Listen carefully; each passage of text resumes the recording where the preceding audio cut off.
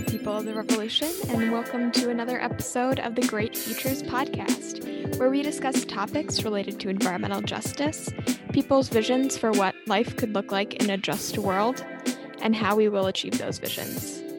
I'm your host, Gracelyn McClure, an undergraduate student studying environmental geosciences and sustainability studies at the University of Minnesota, Twin Cities.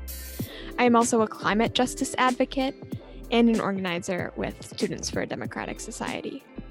In this episode, we will be discussing energy equity and the role of local government in energy decisions with Mercedes Gohl. Enjoy! All right. So if you could just start by introducing yourself, including your name, pronouns if you're comfortable sharing, what you do, and anything else. Okay.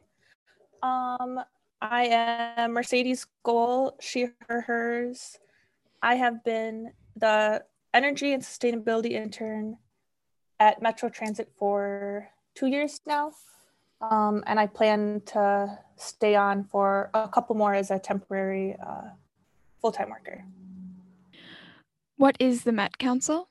The Met Council is formerly known as the Metropolitan Council, and it makes policies about transportation, water, and housing for the greater Twin Cities metro area.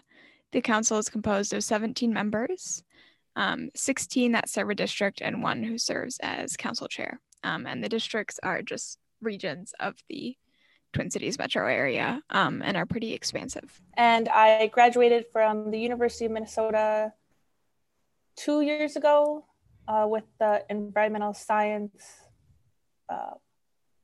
planning and management degree. Great. So when and how did you get started with this work, and what activated you? I think I've always been interested in climate work, but I didn't fully get interested into it, like fully involved until college.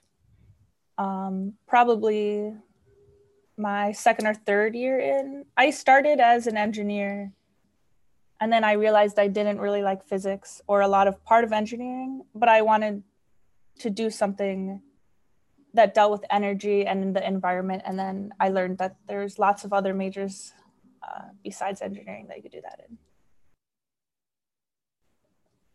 Yeah, I don't like physics either. Is there anyone who inspires you either in your work or in your everyday life, or both? In my work, probably people who have worked in the sustainability field for a really long time.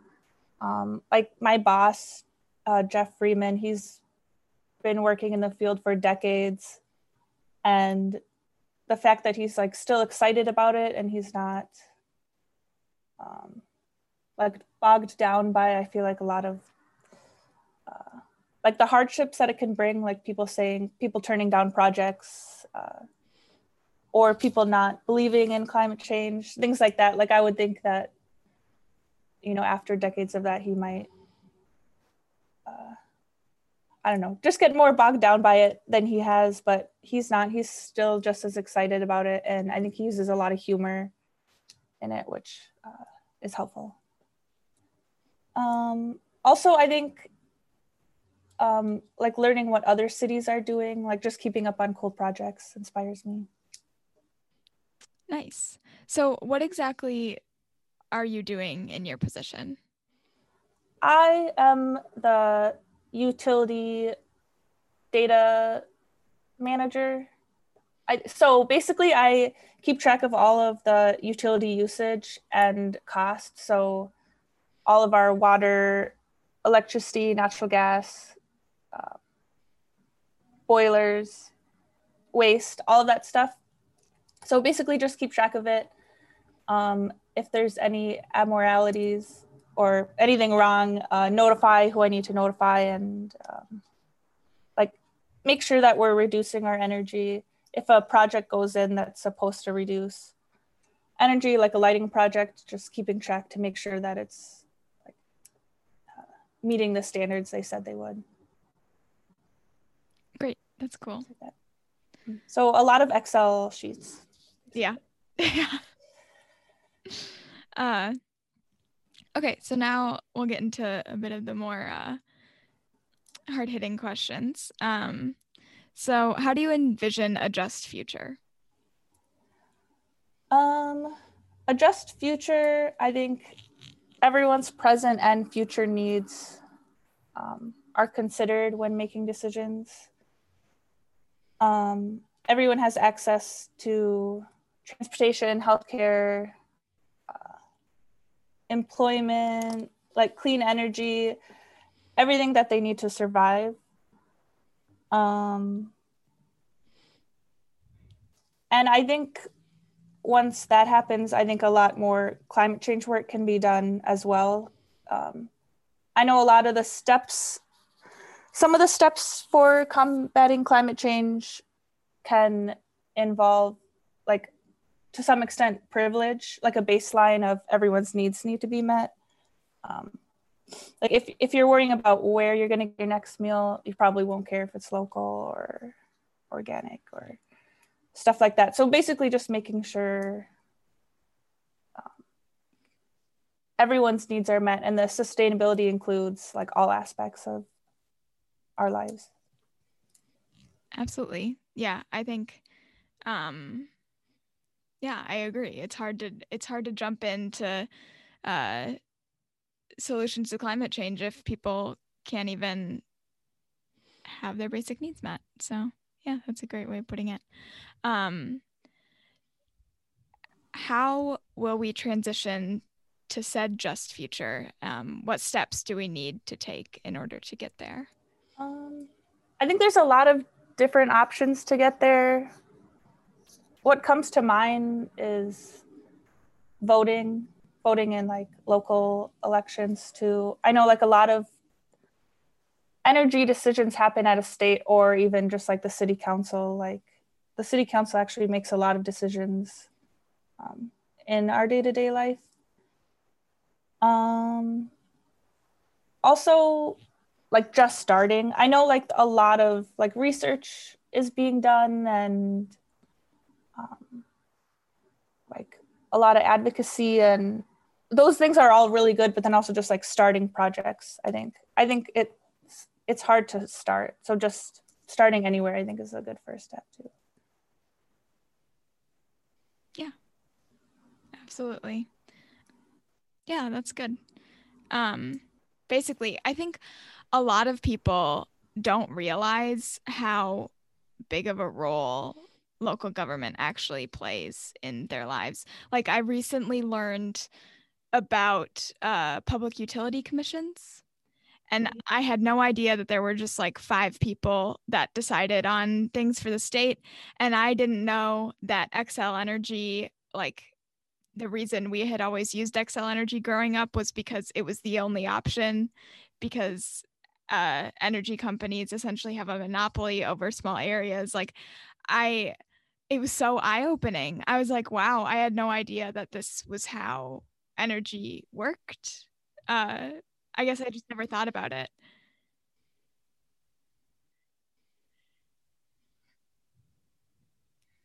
What is the PUC, or Public Utilities Commission? The Public Utilities Commission is a state-level commission whose members are appointed by the governor and serve 6-year terms. It focuses on decision-making for electricity, natural gas, and telephone.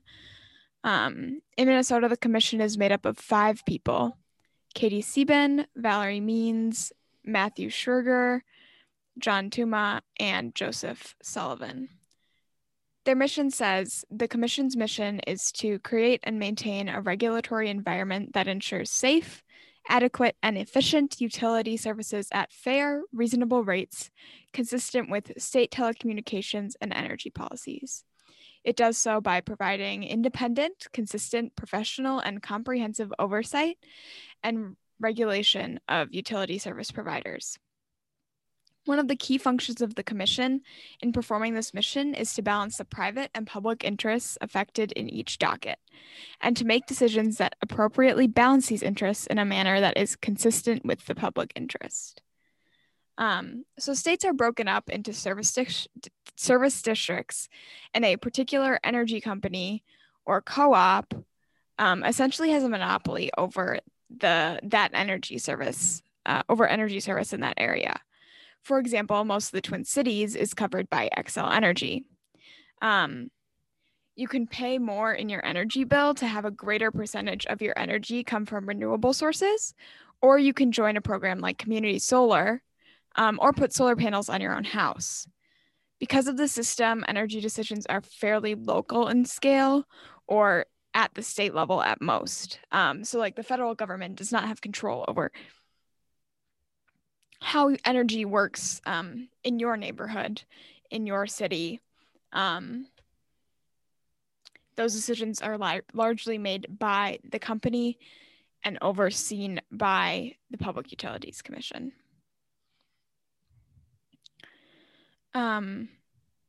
So I think it's important, an important issue in Minnesota right now is Line 3. And the Public Utilities Commission played an important role in approving this project. So I just want to go into that a little bit and describe what's going on there. So Line 3 is a tar sands oil pipeline owned by Enbridge Corporation that runs from Alberta, Canada to Superior, Wisconsin, which is over 1,000 miles. It is currently in the ground, but Enbridge wants to build a quote-unquote replacement because they say that the old pipeline is unsafe. I would like to point out that all pipelines are unsafe, and a newer pipeline is not necessarily safer than an old pipeline. What constitutes pipeline safety is management oversight of those pipelines once they are constructed. And this replacement line, and the reason I put that in quotations, is because the replacement goes through a completely different area of Minnesota. And part of that was to avoid reservations. However, it still does go through treaty lands, which I will discuss later why that is an issue. But it also is bigger than the previous line was, which is concerning. Why is Line 3 harmful? There are a lot of reasons why it is harmful, and I'm just going to list and talk about a few of them here. So first, the tar sands carried through the pipeline will contribute to climate change. The operation of this replacement line would carry 273.5 million tons, 273.5 million tons of CO2. Keep in mind, CO2 is a gas, and gases aren't very dense. So that is a lot. It's a lot of CO2, which is the equivalent of adding 38 million vehicles to the roads or 50 new coal-fired power plants to the state of Minnesota. Meaning this project would erase any progress the state has made towards reducing our reliance on fossil fuels. So that's the first issue that a lot of people have with it. The second issue is that man camps perpetuate violence and contribute to the epidemic of missing and murdered Indigenous women, Two-Spirits, and relatives. If this is your first time hearing about MMIW2SR, I would encourage you to do some more research on your own, because I'm not going to go into detail about the epidemic here for a variety of reasons. There are resources in the show notes as always, but be aware that the content may be triggering for some. So, as always, take care of yourself and your mental well-being first. But I would also just like to point out that in February, 2 Line 3 workers were arrested in a sex trafficking sting in Itasca County, Minnesota, despite Enbridge's claims that man camps man camps are not harmful to communities. Third, the construction is dangerous for the workers, in addition to being dangerous to the environment and the communities. In December of 2020, a contractor working on Line 3 died in Aitkin County, Minnesota. Construction resumed the very next day within less than 24 hours. Yet Enbridge claimed that they enhanced safety in that time and they only provided grief counseling for the workers. This demonstrates a blatant disregard for life. Fourth, Line 3 passes through many lakes and through Mississippi River twice, including the headwaters. This water is used not only by those humans and non-humans residing in Minnesota, but throughout the United States, and it spills into the ocean through Gulf of Mexico.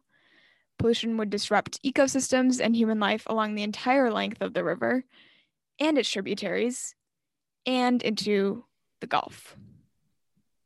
Fifth, pipeline construction and its operation pose a risk to Monoman, or wild rice, a sacred food and plant to the Anishinaabe. Construction and the threat of a spill into wild rice lakes poses an extremely scary risk to the rights of Monoman to thrive. And sixth, Line 3 violates treaty rights and Indigenous sovereignty.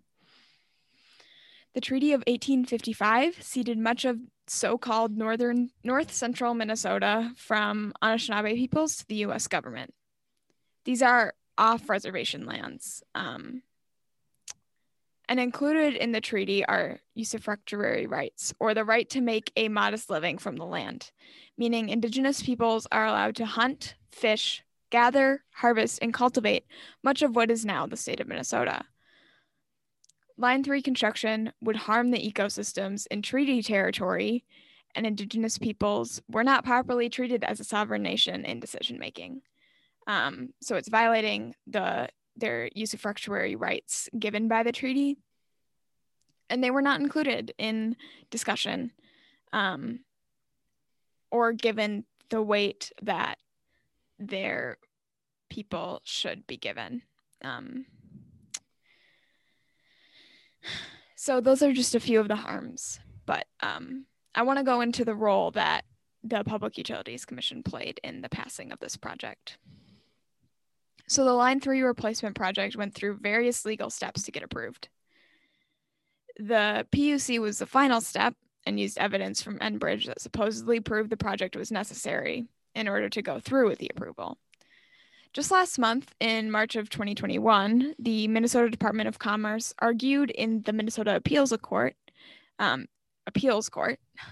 Enbridge failed to demonstrate that there is long-term demand for this oil, for this carbon. Enbridge has often argued that if they build it, the demand will come. However, that fundamentally goes against the capitalist notion of supply and demand. That is not how the free market works. During this hearing, the court also heard arguments that Enbridge failed to adequately show how a spill would affect the Lake Superior watershed.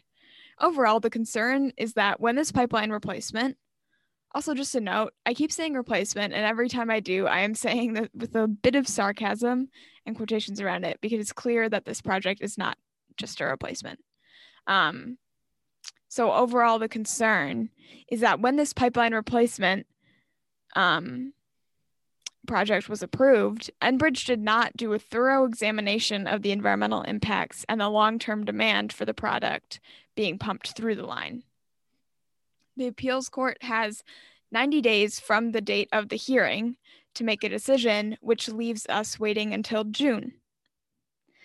They have the power to stop construction and reverse the approval of the project. So there's a lot weighing on this decision. In the meantime, folks are continuing to resist the pipeline in peaceful ways and are met with militarized police funded by Enbridge. But that is beside the point. And if you are interested in that, you should check out episode 6 with Emma Yella, where we talk about policing. And finally, I just want to say that the Line 3 replacement project does not allow us to transition away from fossil fuels. It is not renewable, and it is not equitable. So what does renewable energy and energy equity look like? In summary, we need to fundamentally change our energy system in order for it to work without and beyond fossil fuels. I want to go over a few key terms that I will be using and that are commonly used in energy equity literature and in climate justice. So first is energy democracy, which is community-controlled energy systems. It is the decentralization and localization of energy that comes with the downfall of corporatized and centralized energy. Energy democracy focuses on stewarding the planet and protecting the people as its key goals. Then we have energy equity, which analyzes the affordability and accessibility of energy resources with a focus on how that differs between different social groups, such as race, class, region, etc. And finally, we have energy security, which is similar to energy equity in that it incorporates affordability, but it particularly focuses on the continuance of the energy system, or in other words, to make sure that energy is uninterrupted and always available at an affordable price. So I have two examples of ways that we can approach renewable energy and energy equity. First is Solar for All, which was a bill introduced to the California legislature by the California Environmental Justice Alliance, or CEJA. It is a case study for decentralizing our energy systems, for localizing and democratizing energy. Servas and Gian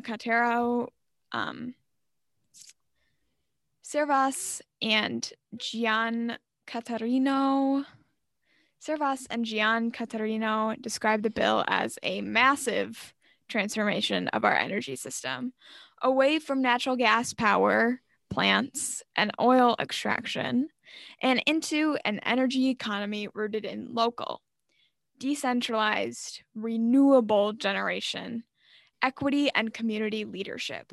The bill was not passed due to intense lobbying by big fossil fuel companies, a barrier that is often faced in energy equity, before the final vote on the California Senate floor. So the bill was passed by the House and two Senate committees.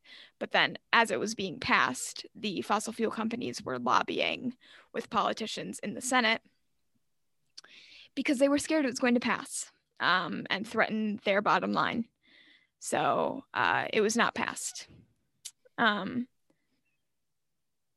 So the future of the bill had looked promising until it was shut down by the corporations, hoping to protect their bottom line instead of people and the planet. As a second example, I would like to talk about green zones being a popular proposal for energy equity. These zones are areas where the most impacted communities are given the financial and technical resources for energy democracy. There are several components outlined in Servas and Gian Caterino's chapter of energy democracy, which, as always, will be in the show notes. So first is identifying green zones where the community is marginalized and overburdened by industrial pollution. Second is reinvesting in those communities. Third is prioritizing local initiatives that allow local residents to stay instead of forcing them out. Fourth is providing necessary resources so that the transformation is sustainable without continued intervention. And fifth is establishing democratized decision-making practices in the community. I think it is important to note that the East Phillips neighborhood is a Minneapolis green zone. So right here locally to where I am from. And if you are interested in learning more about that, you should check out the episode with Michelle Garvey, where we talk mostly about labor, but we touch on some local issues as well. So these are both important ways in which we can give more power to the people who are impacted first and worst, and who have been repeatedly disenfranchised. And these are the ways that we can achieve a just energy future. Has the pandemic changed your perspective at all?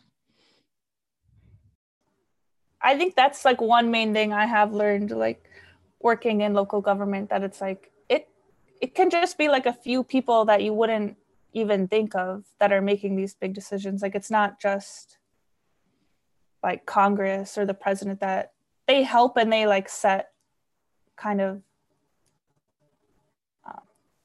like the values and the goals like that we should be heading towards, but it's really like local people who are deciding if it actually happens or not. So.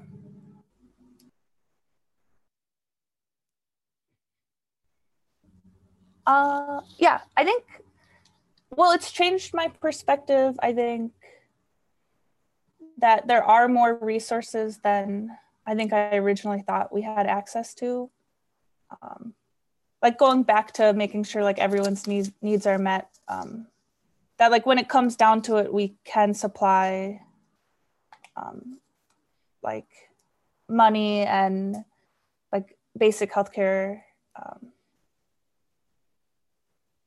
Well, to some extent, basic healthcare, the shots and stuff, but the vaccines. But just the fact that there are resources available that I think I originally thought weren't.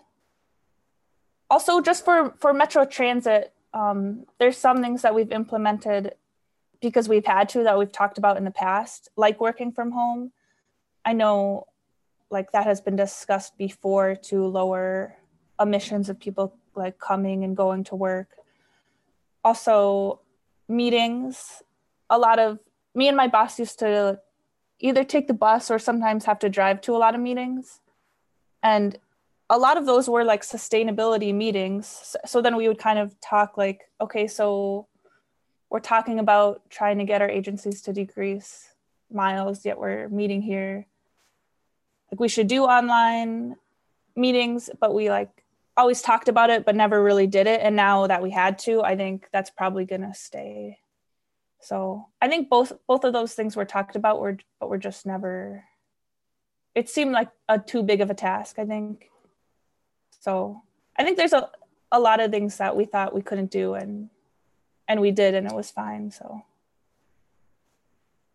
I think it changed in that way.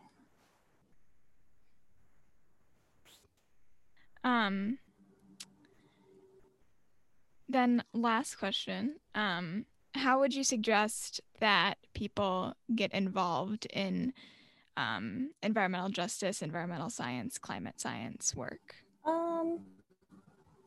I would recommend, especially right now, just trying to incorporate it into things they're already doing.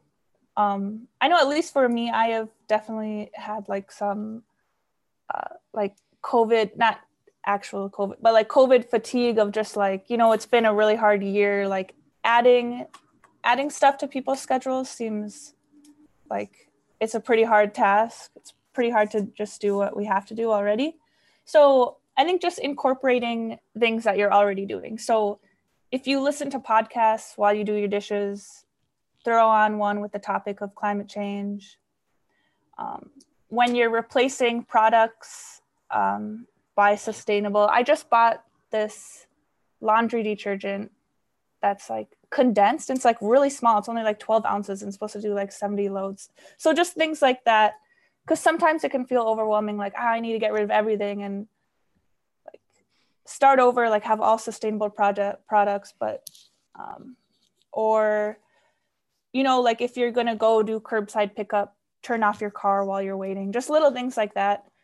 And also know that you don't necessarily have to work like my job is very like energy and sustainability intern, like it sounds very climate changey, but that you can incorporate it in anything you do. Like my sister, she's a food scientist and she's been doing some research on like what to do with the byproducts of the products she makes. My dad works in contracting and he's been looking at some different like types of material. So just knowing that it doesn't have to be like so obvious, I guess. Like there's ways to incorporate it in everything. That's a really cool answer, and it's very different from other people I've talked to. So thanks for that. I just want to give a big thank you to Mercedes for sharing your experiences, thoughts, time, and work with me for this project. And thanks for listening to this episode of the Great Futures podcast.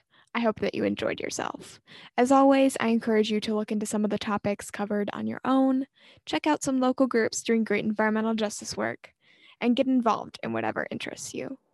Listening to this podcast is a great starting point into the movement and larger conversations, which is why I give you so many resources to look into. Disclaimer, all of my asides are based on my research and do not necessarily reflect that of the person I interviewed. All of my sources can be found in the show notes. Thanks. Bye.